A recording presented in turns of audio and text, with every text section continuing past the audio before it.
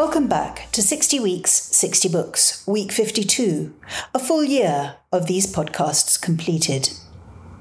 This week, the book is short, but its implications and shadow are long, dark, and far from resolved.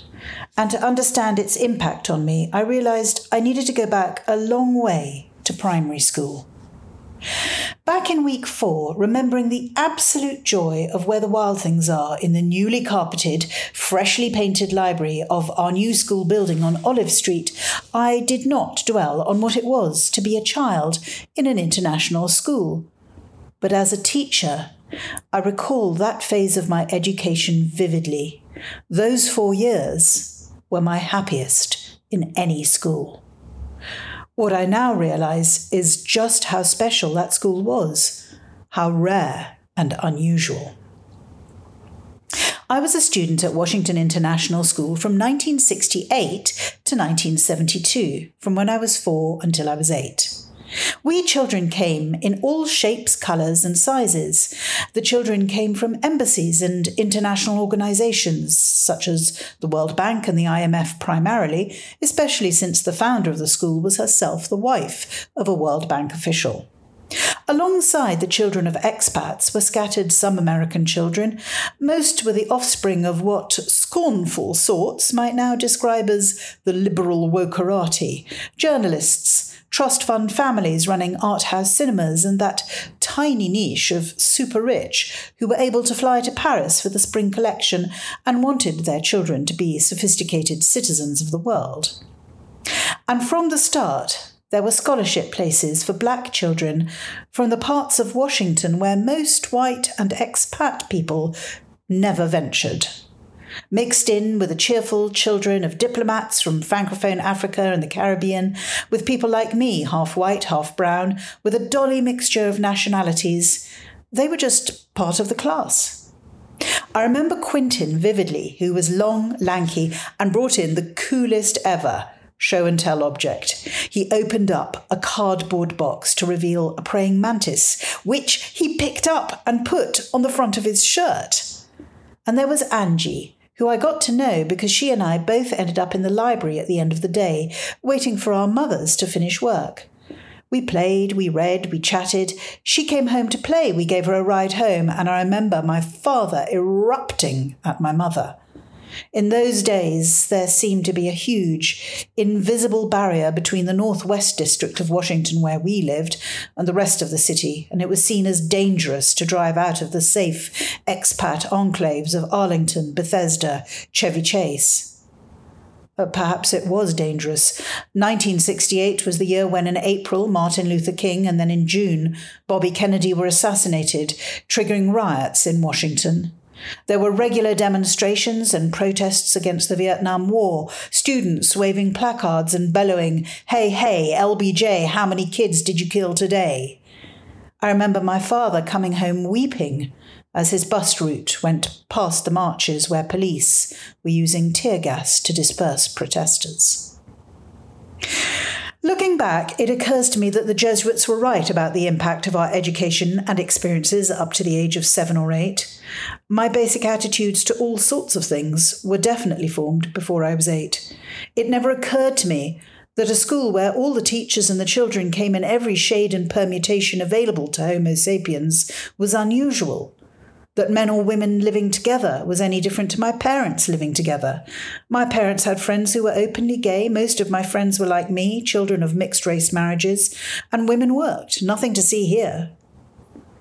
It was when I went to England and was the only child in boarding school to have any sort of ethnically varied heritage and a funny name, when my best friend wept and wailed after her big brother was kicked out of the house when he came out to his father, when my mother had incredible problems setting up bank accounts and credit cards and renting a property until she had a letter from my grandfather as her guarantor.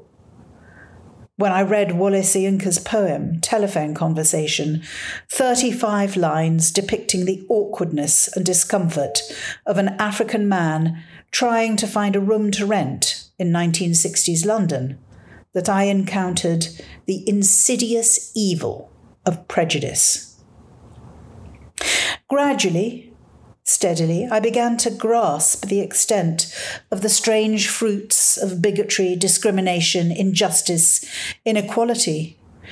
In the 1980s, as I was in my 20s, there were films and books. The Colour Purple, My Beautiful Laundrette. And when I'd read Alice Walker, there was Toni Morrison and Maya Angelou, Ralph Ellison's The Invisible Man, James Baldwin's Go Tell It on the Mountain. Whilst travelling in the US, I came across an art exhibition of the work of the German-American designer Wenold Rice, who produced amazing portraits from the Harlem Renaissance, particularly of Langston Hughes and Zora Neale Hurston. That led me to pick up a volume of Hughes's poems. I read Chester Himes's crime novels, A Rage in Harlem and Real Cool Killers. Around 1987, James Baldwin died. There were a slew of tributes, clips of appearances on talk shows, a documentary in 1989. That sense that life for black people in America was still tough, still hard scrabble, and fraught with fundamental cruelty, persisted. Fostered by the 1992 Los Angeles riots following the arrest and beating of Rodney King. At the overwhelmingly white schools where I worked, my pupils introduced me to Nas's Illmatic and Wu-Tang Clan, to NWA, Tupac, Biggie. I listened absorbed, and the messages of songs like Gangsta's Paradise and Ghetto Gospel hit powerfully home. The layering of film, TV, music and news continued year in, year out. Because I didn't visit the States, because I was busy with work and family and studying, it did feel remote and distant. Not to mention the optimism of Obama's election. There was The Wire, films from Spike Lee, Mudbound, Hillary Jordan's powerful novel about a black soldier returning to Mississippi after World War II. Gradually, steadily, I heard that sustained message that being black in America was not simply unfair, unequal, but was potentially lethal. Between 2012 and 2014, the murders of Trayvon Martin, Michael Brown, and Eric Garner were ample evidence of just how hostile society could be for young black boys and men. In 2016, Beyoncé released her film and album Lemonade, and the Haitian director Raoul Peck produced I Am Not Your Negro, a book and a film based on James Baldwin's final manuscript, 30 or so pages, notes for a book that would commemorate 3 men he had called his friends, 3 men assassinated between 1963 and 1968, who all, as Peck puts it in his foreword, were eliminating the haze of racial confusion. And for me, Peck's film and the companion book that he produced from Baldwin's tentative notes for the book he was planning to call Remember This House certainly eliminated all confusion. Peck compiled notes, letters, manuscripts, speeches, and quotations from Baldwin's books, collections of his essays, and his television appearances. The slim volume is divided into 6 sections, where his notes are interspersed with images of Medgar Evers, Malcolm X, and Martin Luther King, his 3 murdered friends, none of whom, as he points out, reached 40. Baldwin had been living in Paris, missing very little about the States, apart from his family. In the autumn of 1957, he saw a photograph of a young black woman, Dorothy Counts, walking through a crowd of jeering, heckling, spitting white people as she made her way into school. But this was not any school or a simple enrollment. This was Harry Harding's school, an all-white school in North Carolina, forced to admit Dorothy Counts, the daughter of a professor of philosophy at Johnson C. Smith University.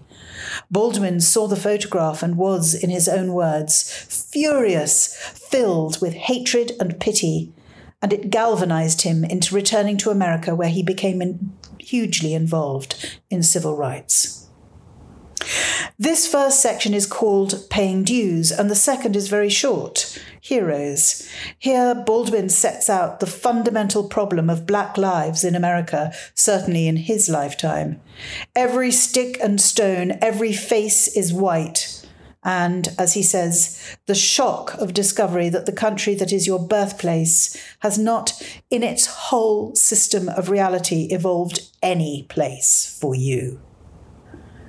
The next section, Witness, includes Baldwin's reflections and recollections of Evers, Malcolm X, and Martin Luther King, their roles, their goals. Peck included transcripts from an extraordinary program made in June 1963 called The Negro and the American Promise, an hour-long compilation of 3 interviews conducted by a professor of psychology at City College of New York, Kenneth Clark.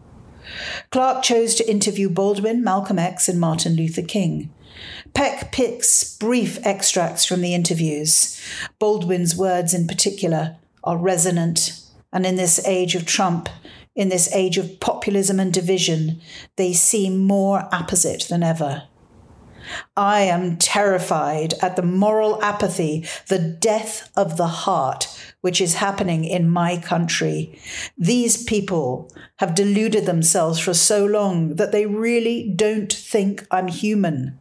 And I base this on their conduct, not on what they say. In the next section, Purity, Baldwin explores an emotional poverty so bottomless and a terror of human life, of human touch, so deep that virtually no American appears able to achieve any viable organic connection between his public stance and his private life. These words are a terrible indictment of the fundamental hypocrisy that underpins the American dream, American exceptionalism, and the circus that we see unfolding even now as Trump campaigns, funded by the money of followers as beguiled as any disciple of a cult leader, by his deliberate stoking of division and separation, the phony promises of MAGA, his outright lies, and his ability to make the legitimate criminal proceedings against him seem like petty vengeance. I read and reread Baldwin, and I shiver. Especially when Peck produces a sequence of apologies from white politicians. Most say simply, I'm sorry. I'm deeply sorry. I'm very sorry. And Trump says, I'm sorry I did this to you, but you have to get used to it. Baldwin states clearly his view. The American way of life has failed to make people happier or to make them better. To look around the United States today is enough to make prophets and angels weep. He calls it blindness or cowardice, which allows us to pretend that life presents no reasons for being bitter. Baldwin returned to France in 1970, visiting the States, certainly, but never again living there permanently. The book and the film end on another brief extract from that brilliant and extraordinary interview that Baldwin gave in 1963. He states his belief that the white population of the United States invented the concept of blackness, darkness, and he uses the N-word, a word that I feel too uncomfortable to speak.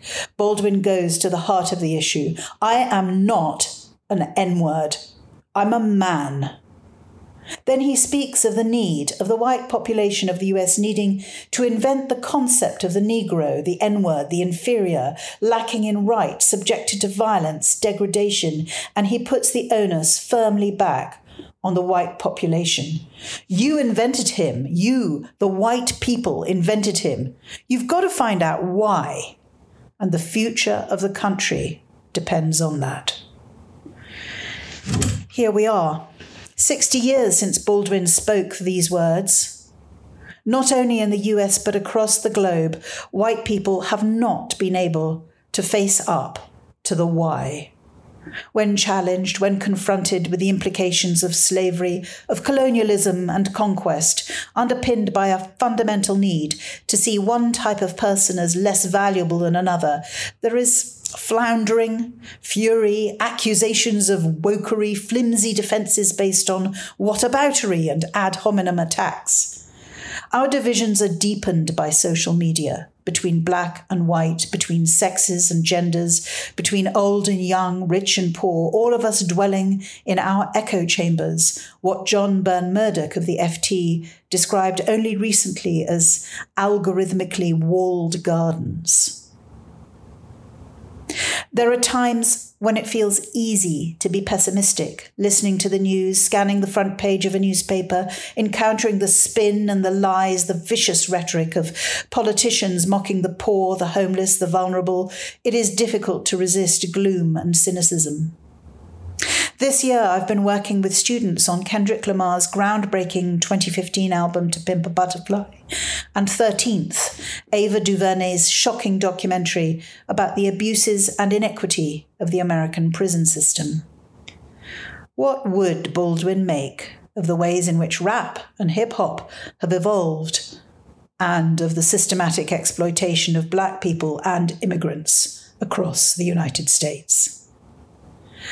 But then I remember that early education back at Washington International School, the schooling in acceptance, respect, tolerance, celebration of our individuality, our heritage, where we come from, and the huge possibilities of where we may yet go. I think of the wrestling with complicated, contradictory ideas that I have seen day in, day out, over 30 years in different classrooms in Beijing, in Brussels, in Crawley, Castletown, and Sao Paulo, where children from 5 to 18 have said, "But that's not fair. That's not right. That's wrong. That's terrible. We have to change this." It is hard to tell what difference the quiet, consistent work of educators really makes. I think of Jane Elliott, now 90, who the day after the assassination of Martin Luther King threw out her lesson plans and played a game with her 8 and 9-year-old students, the blue eyes, brown eyes game, where in the first week those with brown eyes were favoured and privileged in the classroom, followed by a switch the following week, and then some reflection from the children on what they had learned about discrimination and prejudice.